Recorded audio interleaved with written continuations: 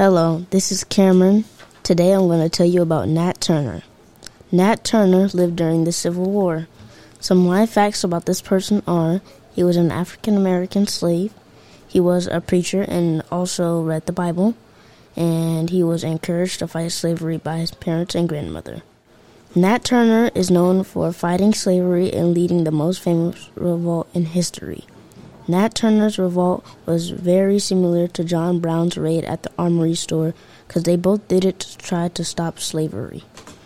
An interesting fact about this person is that he killed about 60 whites with about 70 other slaves.